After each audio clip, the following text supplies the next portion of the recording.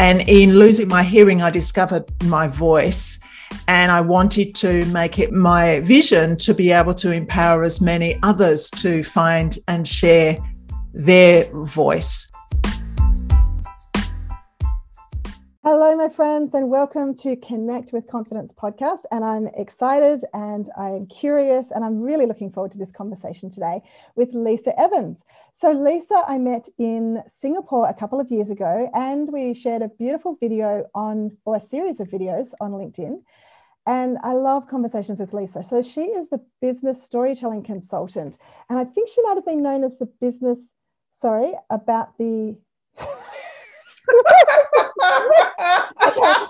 No, Lisa, I didn't tell you. I think we might make a bloopers reel. So Lisa, I have also known Lisa as the storytelling midwife. So Lisa brings amazing stories to the world, and she helps other people to share amazing stories. And she's written these beautiful books or curated them with other people's stories from the heart. So you can imagine I love a conversation with Lisa. And I'm recently will soon be on Lisa's podcast. And so thank you, Lisa, for joining us. You're welcome, Kerry. It's great to be catching up with you again and chatting. Oh, so good. So when we were recording your podcast the other day, I said to Lyndon, there's all these questions I want to ask Lisa. I have to remember that this is her show. So Lisa, come and talk to us, because I would love to sort of unpack this whole idea of stories, because, you know, they're part of our everyday life. I think in some cultures they've been even more significant. And it's something that's really emerged over the past few years in everyday conversation or conversation at business conferences. And there's always, you know, a storytelling expert of some sort. So can you share with us how you came to be doing what you're doing now? Yes, well, I've always been a storyteller, having grown up in the generation where we didn't have a TV until Dad bought a colour TV home for the 1976 Montreal Olympics, so showing my age there. So I grew up on stories, you know, long car trips and having to entertain ourselves. And I was an only child until my brother came along when I was 9. So I used to spend a lot of time in my imagination. And as a family, we told stories. So I had an early start with storytelling. Plus, I loved books as well. I loved to read. And then when I became a young student nurse, so I started my nurse training, I was about 17 and a half when I started nurse training. And back then it was on the job, you know, we were thrown in at the deep end, and we had nothing like counselling or social support. We just sort of got on with it. And if you had a bad day, you just sucked it up and got on with it. But one of the ways that we learned to cope pretty quickly was among our little group of students and nurses, we would often share stories. And that was a way of getting through the tough stuff throughout the day, being able to process some of those really strong emotions, because we didn't have the psychological support that people do now. And also as a young nurse, you know, you feel pretty unequipped when you are learning. And sometimes there is nothing that you can do, or not a lot that you can say to a patient, perhaps who's terminal, or, you know, you just don't have the answers. So often it was a story that you would share, because I believe that stories, you know, not only inspire and entertain and connect, but also stories can help us heal as well, and feel we get comfort from stories. Yes, and it is often those difficult times and unusual circumstances. And, you know, there's a number of nurses in my family. We've had paramedics live with us, and spending a lot of time with veterans, World War II veterans, and their stories. They just keep coming, but it does process and it connects. And yeah, it's amazing to hear your background and how stories have been so much a part of your life. So what was it that led you to making storytelling your business? Yeah, so I spent over almost 25 years as a health professional, as a nurse and as a midwife, and I specialised early. So I became a neonatal intensive care midwife, and I loved that. It was really high-tech, demanding, you know, challenging area of nursing. It was through that specialty that I got recruited to come and work in Australia many, many years ago. And at the time, I thought that was my forever job, my dream job. And then life took a drastic detour for me when I woke up one morning and most of my hearing had gone. So a virus destroyed my hearing nerves. Wow. And I was told at the time that nothing could be done. I had terrible tinnitus and dizziness, and I had a tiny amount of residual sound on one side only. So that was the end of my career, because it's a very high-tech, challenging area of nursing. It wasn't safe or practical for me to return to that job. So I had to reinvent myself and come up with a whole new career. And it was in learning to rehabilitate by using the amazing gift of a cochlear implant that I got through a research trial with the amazing Professor Rajan and his team, that I got interested in speaking. You know, if you can't hear properly, it impacts the way that you speak. So not only did I have to learn to hear again in a very, very different way, you know, laying down new neural pathways, the sound that you get from the cochlear implant, completely different to normal natural sound. And I then became interested in speaking. So I started to pursue public speaking. I wanted to get better at speaking, and I needed to rebuild some confidence that I'd lost. And because my whole life, you know, changed significantly in that instance. And if I start to enjoy something or I take something up as a hobby, I jump right in and I immerse. So then I sought out the best coaches and speakers and mentors from around the world and began my journey in speaking, decided I wanted to be an inspirational speaker. That was the goal back then. And I felt a really strong calling, if you like, that I'd been given this amazing gift of a cochlear implant, and how could I share that gift? Yeah. And in losing my hearing, I discovered my voice, and I wanted to make it my vision to be able to empower as many others to find and share their voice. So then I sort of reconnected with my childhood love of storytelling, and I joined all these different groups. Now, this was back when, you know, Zoom wasn't a thing. It was a very primitive sort of Skype, or even whatever came before Skype. And the groups that I found, because I wanted to find a local storytelling group, and there wasn't anything that I wanted. So I started to look further afield. And I connected with these groups of storytellers, and they were in like India and Africa and the US and the UK, anywhere except Australia. So I was literally getting up at like 2 a.m, 3 a.m, 4 a.m, and I'd be like half dressed and half pajamas, and I'd be telling stories on the internet. My family thought that I'd gone completely crazy. And I'd, you know, get off these calls so excited and so invigorated, so energized. And I'd say, you know, where's my story tribe locally? And there was nothing around. So that's when I decided 5 years ago, recently, just past 5 years ago, I started my own story tribe called Stories from the Heart. And ever since then, I've been doing live storytelling shows, including Fringe, 5-star sold out Fringe shows, as well as curated the trilogy of Stories from the Heart, and became a certified speaker coach and started helping speakers and professionals. And these days I'm doing mainly corporate storytelling, so helping business leaders to really make an impact by using compelling stories as part of their presentations, so that they can really be memorable, they can hook people in, and they can learn to get their material across in other ways other than PowerPoint, or other than, you know, data or numbers or figures. So they've got more tools in their toolkit, so that they can be, you know, really, really good presenters. Oh, that's fantastic, Lisa. It's so amazing. When you said that, you know, in losing your hearing, you found your voice, there's so many times where, and I guess, you know, you would know so many stories where people have lost something, maybe lost everything, and found their path. Or you also said that there was nothing around, so you started your own. And I thought that's a storyline that we hear often too. Like, people start something because it wasn't available for them when they were going through it. Yeah, that's the typical entrepreneur startup journey story. I mean, this wasn't a business, this was a hobby when I went looking for these people. And there's some of them I'm still connected with. I made friends and got involved in all sorts of worldwide storytelling groups of different varieties, and I've been to various conferences, and yeah, it's wonderful, that connecting online.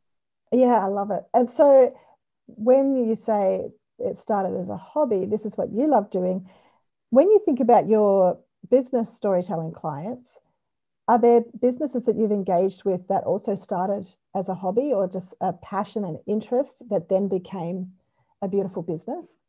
I work mainly these days with larger corporates who want to include storytelling as part of their sort of leadership communication strategy. Yeah. But yeah, I've definitely helped. I've been a TEDx speaker coach for 6 years. I've definitely helped entrepreneurs and startups and businesses to really find and define and deliver their stories. I'm also a business coach, as you are, Kerry. So sometimes, as part of that, working out, okay, let's get clear on who we serve, what we do, what we stand for, our values. Our signature story comes out from that.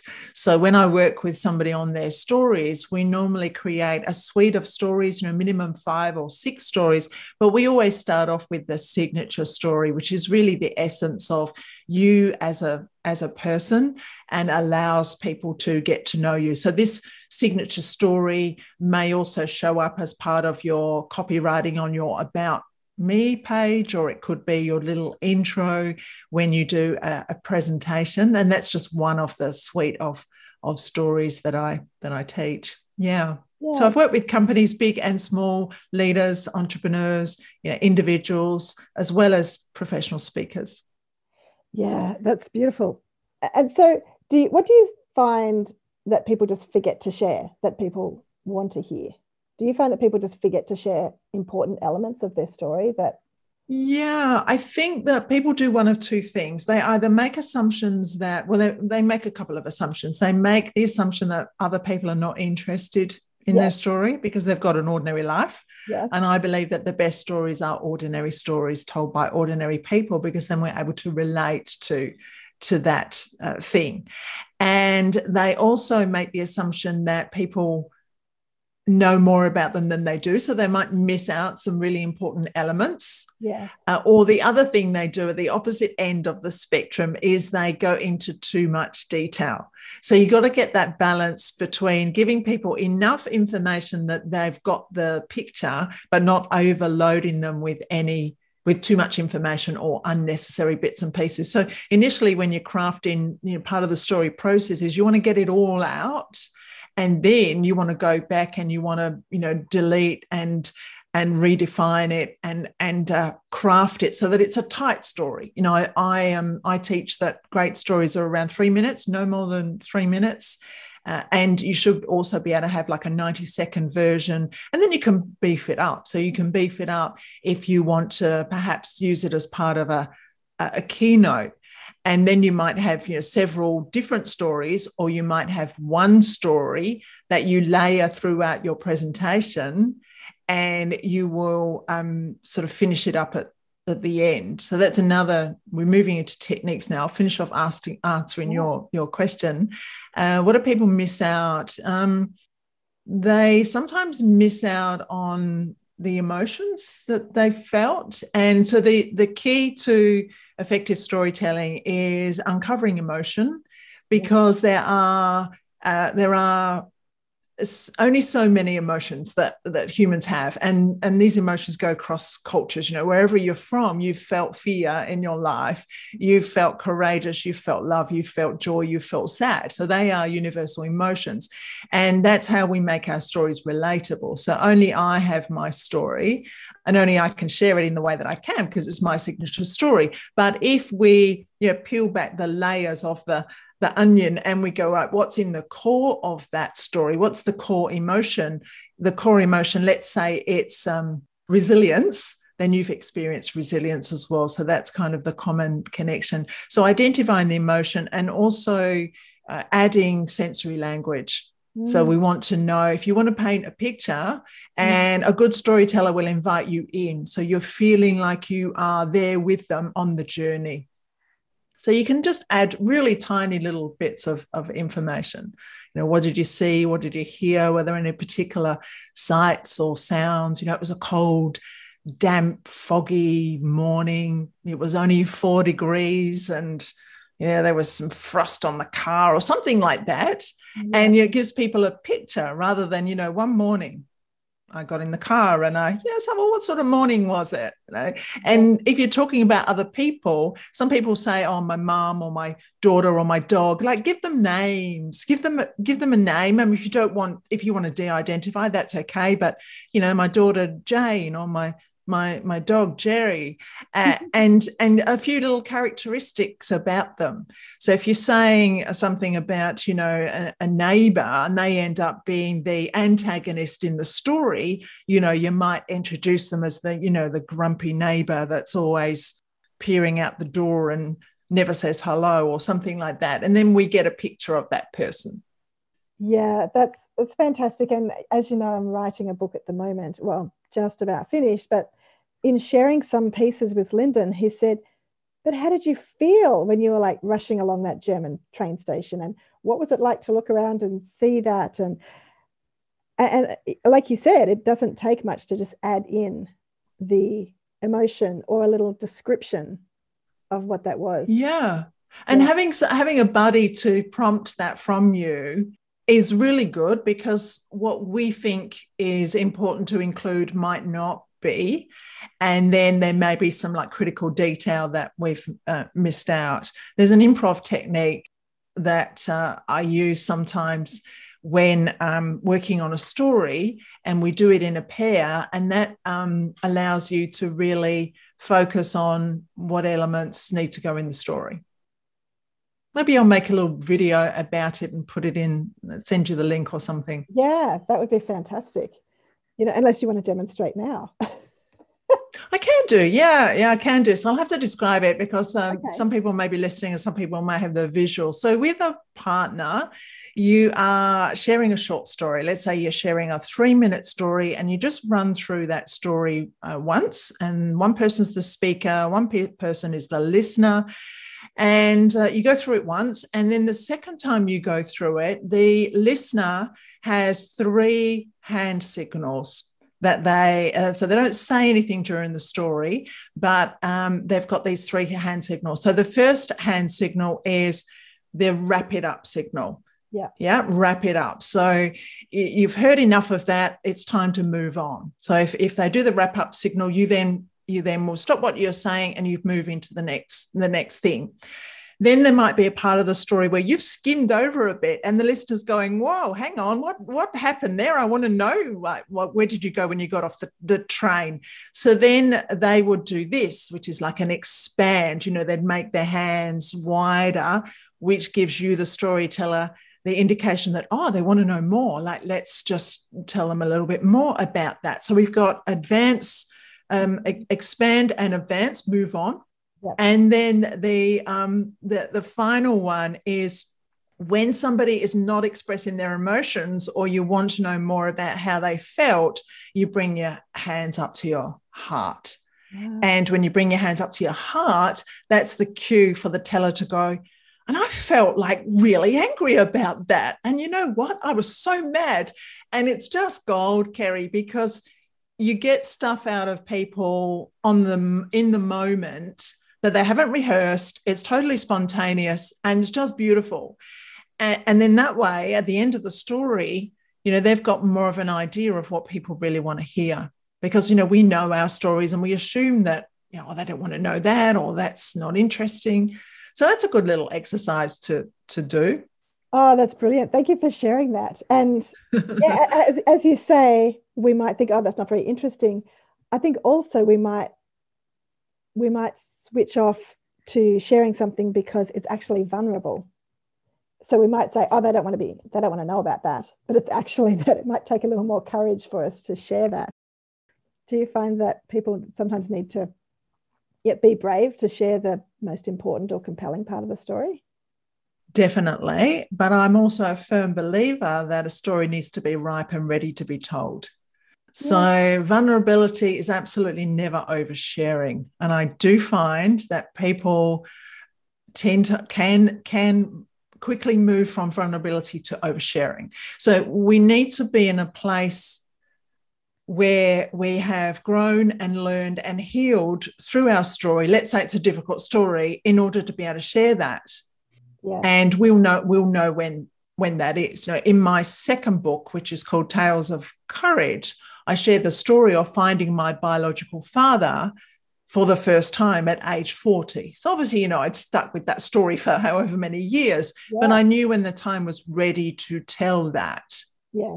And the reason why I decided to share that story was the fact that I made the assumption, as we do, that, because he left our lives when I was little, that he would have moved on, got remarried, had kids, had a life. So, I had that picture of me reaching out and him going, oh, no, I've got this new life. The complete opposite was true. My biological father had never remarried. And the first letter I got back to him, he said, how can I say this without tearing up? He said, you know what? There's not a day that's gone past when I haven't remembered you. Every birthday, every Christmas, and I'd made the assumption I'd missed out on all those years. There's always two sides to the story. Mum had fed me one part of the story, true, her story. You've got to own your own truth. And anyway, I got reconnected with him. But going back to vulnerability, I had to be in a place where I was ready to share that story. Yeah. I've made you cry, Kerry.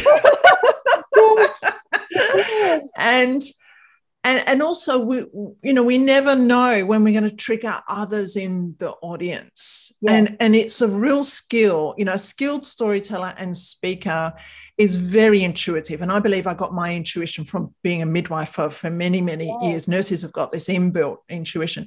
Yeah. And when I'm telling a story in front of a live audience, that's why I love it when the lights are on. It's dark, it's hard, is I know when to give more and when to pull back. Yes. So a story is never the same any two times, because I will either, it's almost like I use the analogy of a great storyteller is like a conductor on the stage. So, you've got the audience and when to, bring it up, and when, okay, that's enough, we'll kind of dial that back. And you need to be able to be in complete control of your emotions, which is the opposite of being authentic, I think, to some people. But I believe that, you need to be able to share authentically and be real and be vulnerable. But definitely there's a place and there's a time. And there's also reason for that. In a nutshell. Yeah, maybe we can unpack this a little more, because there's, not triggering the audience and and being in control of our emotions. And so if we just think about the conversation that we just had, that story that you shared, you got a little choked up. I did too. I'm like, oh, there's a tear. I think I'll pick up a tissue. But I wouldn't call that being triggered, like I'm being moved. And so I guess there's a fine line, and you allowed your emotions to show also, rather than, just bravely, or maybe not bravely, shutting it down, because we have a tendency to shut down when we go, oh, I'm feeling something. But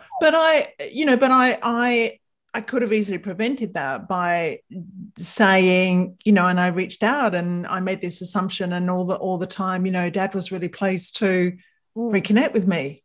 But in that moment, I chose to share a little bit deeper with you, because I felt safe. It's only you and me here, Kerry, and all your listeners and all your but it's they're beautiful, but it's a judgment call. You don't today I'm going to get up on stage and I'm going to cry because it's going to make everybody warm to me. That's not how it is. It's in the moment thing. It's intuitive. And it's beautiful. I appreciate you sharing that, because I know the things that you've shared today, I'm like, oh yeah, I relate to that. I just want to put my hand up all the time, thinking, well, my story is just ordinary. And so I want to ask, what do we do when we feel that our stories are ordinary? We're just ordinary people. And, and I think that's been good to discuss, about sharing emotions, because I can just forget. I don't think to share how I actually felt about something. So back to the ordinary piece. What do we do if we feel our stories or our life is ordinary? Well, we've all got ordinary lives. We've all got an ordinary side to our lives, and we're not the shiny Instagram, Facebook sort of people in reality. Yeah. And one of my storytelling coaches is Craig Valentine, who's the 1999 world champion of public speaking. And Craig Valentine has a saying. He says that you never want to come across as special, you want to come across as similar. Yeah. So, if we put ourselves up on a pedestal as the speaker at the front of the room, as professional speakers, we've got an amazing amount of privilege. If we put ourselves up on a pedestal, people are not going to be able to relate to us. Yeah. Another example would be when I am, obviously there's different stories for different scenarios and different clients and different talks. But if I'm teaching, so another thing that I do is I teach people how to communicate with influence and public speaking training. So if I'm doing a workshop on public speaking and I know that I've got brand new people in the audience who some of them are likely to be terrified, then my opening story will be the story of the very first time that I had to get up in front of a room full of parents to be in the antenatal class when the head midwife had been called off to a delivery. And me as the student midwife was literally left holding the baby. And I was that terrified that my knees were knocking and my teeth were trembling and I was shaking that badly. This was the class all about the birthing process. This was way before the internet and Google, and, you used to go along to classes. And I literally dropped the baby. Now, luckily, the baby was a rag doll. It had one of those knitted placentas. It was this rag doll. And the baby's like swinging from this placenta. And, it's a fun story. It is I guess, a moment, so it was a huge monumental stuff up on my part. But why do I tell that story? Because if I got up in front of people and I told them a story that's at the level of a professional speaker, then they'll be thinking, well, we're never going to be like you. This story demonstrates that I was where they are now. Yes. I get what it's like to be terrified. I get what it's like to all of a sudden be thrown in front of an audience and not wanting to be there. I get what it feels like to absolutely mess up and want to dig a hole and bury yourself and never do it again. So it's that relatability piece. But, I wouldn't share that particular story if I'm in front of a group of CEOs doing a corporate storytelling session. So it's about picking your stories as well. So you get the right story for the right occasion, told at the right time in the right way. There's lots of rights to it. Yeah. And it's part art and part science. Yeah. And a lot of practice, I guess, just having a go. Yeah. Yeah. Sharing our stories. And I think this episode is worth hitting replay and taking notes. If we're listening as we're driving or walking, there's so many gems that you've shared here, Lisa. And I think something that comes up for me is that comparison. People look at whoever's telling the story and thinking that they're more interesting or, famous or whatever it is. If you mentioned Instagram, you might look at everybody else's life and think it's just more interesting, but we all have ordinary lives. I like how you said that. We have a lot of very ordinary moments, and especially in the past year, we've done more ordinary time than anything else, haven't we? We have, yeah, absolutely, yeah. And the other thing that you've highlighted a few times is the assumptions that we make. So spending time with people, I can see the value of spending time with people, maybe playing that storytelling game that you shared, the improv, getting feedback from people on our stories, because stories do really serve the world, don't they, in so many ways? Absolutely, yeah. Tell us a story before we wrap up. You've told so many great stories today. I would love to, leave us with another story of maybe connection or confidence building or community. What comes to mind in gosh, trove of stories in your heart, Lisa? I've got so many stories about confidence. What shall I tell you? I should tell you about the little girl dancing on the stage. Always wanted to be a ballerina. No, I'm going to tell you the story about my pay it forward story. Yeah. So it was World Kindness Day, and my first book of the trilogy, which is the Stories from the Heart, which is a collection of short stories that were told on my stage. The book had come out. And I decided that I was going to do the pay it forward thing where you stick a page in the front of the book and you give it to somebody and then they write their name in it and their email, and then they pass it around. So the book gets passed around and hopefully, goes on this big long journey. And I was at the airport, and I'm not a do talk to strangers sort of person, even though I love the stage. I'm an extreme introvert and I don't do small talk and, airports, and I just want to kind of get on with it. So this was a big deal for me.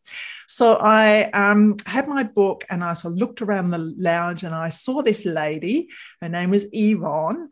And I went up to her and I said, "Excuse me, it's World Kindness Day. And I wonder if are you a reader?" And she said, "Yes." Said, "Would you like a copy of my book?" And her face she was like, "Oh, yes, I would love a copy of your book. And I'm from England. I'm going to see my sister." And, so then we had a chat about what she was doing at the airport and where she was going on her holiday. And we snapped a photo. And then hopefully she passed the book on to somebody else, and other people were giving books to air flight attendants and people. So we were trying to get the books as far as possible on that journey. And then I would, give books away randomly at coffee shops and sort of leave them in places for people to read, because, stories are so precious that if you can share them around, then I think the world's a better place. Oh, that's so beautiful. And I love that, you were able to start that conversation with it's World Kindness Day. And I also, hear people going, "Oh, but what do I do when it's not World Kindness Day?" But we can start a conversation with anything like that. Even I've been inspired by World Kindness Day, or I've heard a lot about kindness and I've been thinking I want to do more. Can I just give you this gift? And then people realize there's no strings attached. It's like because you've been inspired by something. And yeah. Yeah. But there's that there's that very fleeting, awkward moment. So when I, walked up to her and got a book out of my bag, I could see her recoil. Yeah. And I said, "Oh, I hope you don't mind that I've, just straight away there's that, what are you selling? Who are you from? What I want to do?" And, they listen. And so it's that first 20 seconds, you're almost like holding your breath so that you can quickly get that sentence out so that they can relax knowing that you're not weird and you actually want to give them something. Yeah, seeing someone approach you and putting their hand in their bag and pulling something out could be quite terrifying. But with your friendly face and that start, it's World Kindness Day. How could you resist? That's beautiful. There are so many beautiful ways of making a difference in the world. And thank you for being a difference maker, Lisa. Thank you for sharing your stories. You've given us so much to think about today. And now I want to do a final review of the book and just check if my stories are interesting. Lyndon's been looking at it too, and a fantastic storytelling editor, Val Clark. She's actually a novelist, but she's also working on my book with me, which is beautiful. So hopefully that sounds absolutely fabulous. Can't wait to read it. And I'm happy if anybody wants a free story strategy call. You put the link to that in the show notes, Kerry, where people can just book a time in my calendar and I will help you tweak or refine or find your story. Thank you. I love it. I don't know how to sign off. That was just such a beautiful conversation, Lisa. So thank you, my friends, for listening. Thank you, Lisa, for being here with us. So, my friends, I think you get that it was hard to finish that episode. It's just always wonderful to talk to Lisa, and wow, she absolutely shared some gold in that conversation. So please check out the links in the episode notes and connect with Lisa. I think she can really help you craft a compelling story to stand out, to share your message with the world. And I know I'll be spending more time talking to Lisa soon also. As I mentioned, we have a new book coming out soon, and it is called How to Talk to Strangers to Decrease Anxiety, to Build Confidence and Make a Bigger Difference in the World. Now, I am so excited about this. I have been so challenged and so compelled and so inspired. And there's been such an interesting emotional journey with this book. As with all of my books, I think they always feel like the most challenging and the most worthwhile. It's like the world needs this message. And I'm so thrilled to be sharing the stories of many of my friends from different countries around the world, so many different experiences, and all with a theme of either reducing anxiety, so a time when somebody's reduced their anxiety or they've been able to help somebody else. Sometimes it's little moments where you're lost in a new city, and other times it's making life-altering decisions. Do I move my family to the other side of the world? What's that going to be like? And so everyday moments in life where we interact with a stranger who can have a really powerful impact. And it's beautiful to see that. And, building confidence. Sometimes we've connected with somebody and it's boosted our confidence to take action on something or in who we are, which are beautiful moments again. So they are beautiful stories. And then there's the stories of, the ripple effect, how we make a bigger difference in the world. So that book will be available in the next few weeks. We are doing the final touches in layout at the moment. And if you head to kerryphipps.com, you'll be able to pre-order, get an early bird copy, signed copy, and we have all kinds of surprises coming up. So stay connected on the socials on kerryphipps.com, and of course, anywhere that you are online, please come find me. And let's go make a bigger difference in the world just by doing what we do with an attitude of kindness. Have a great week, guys. Bye.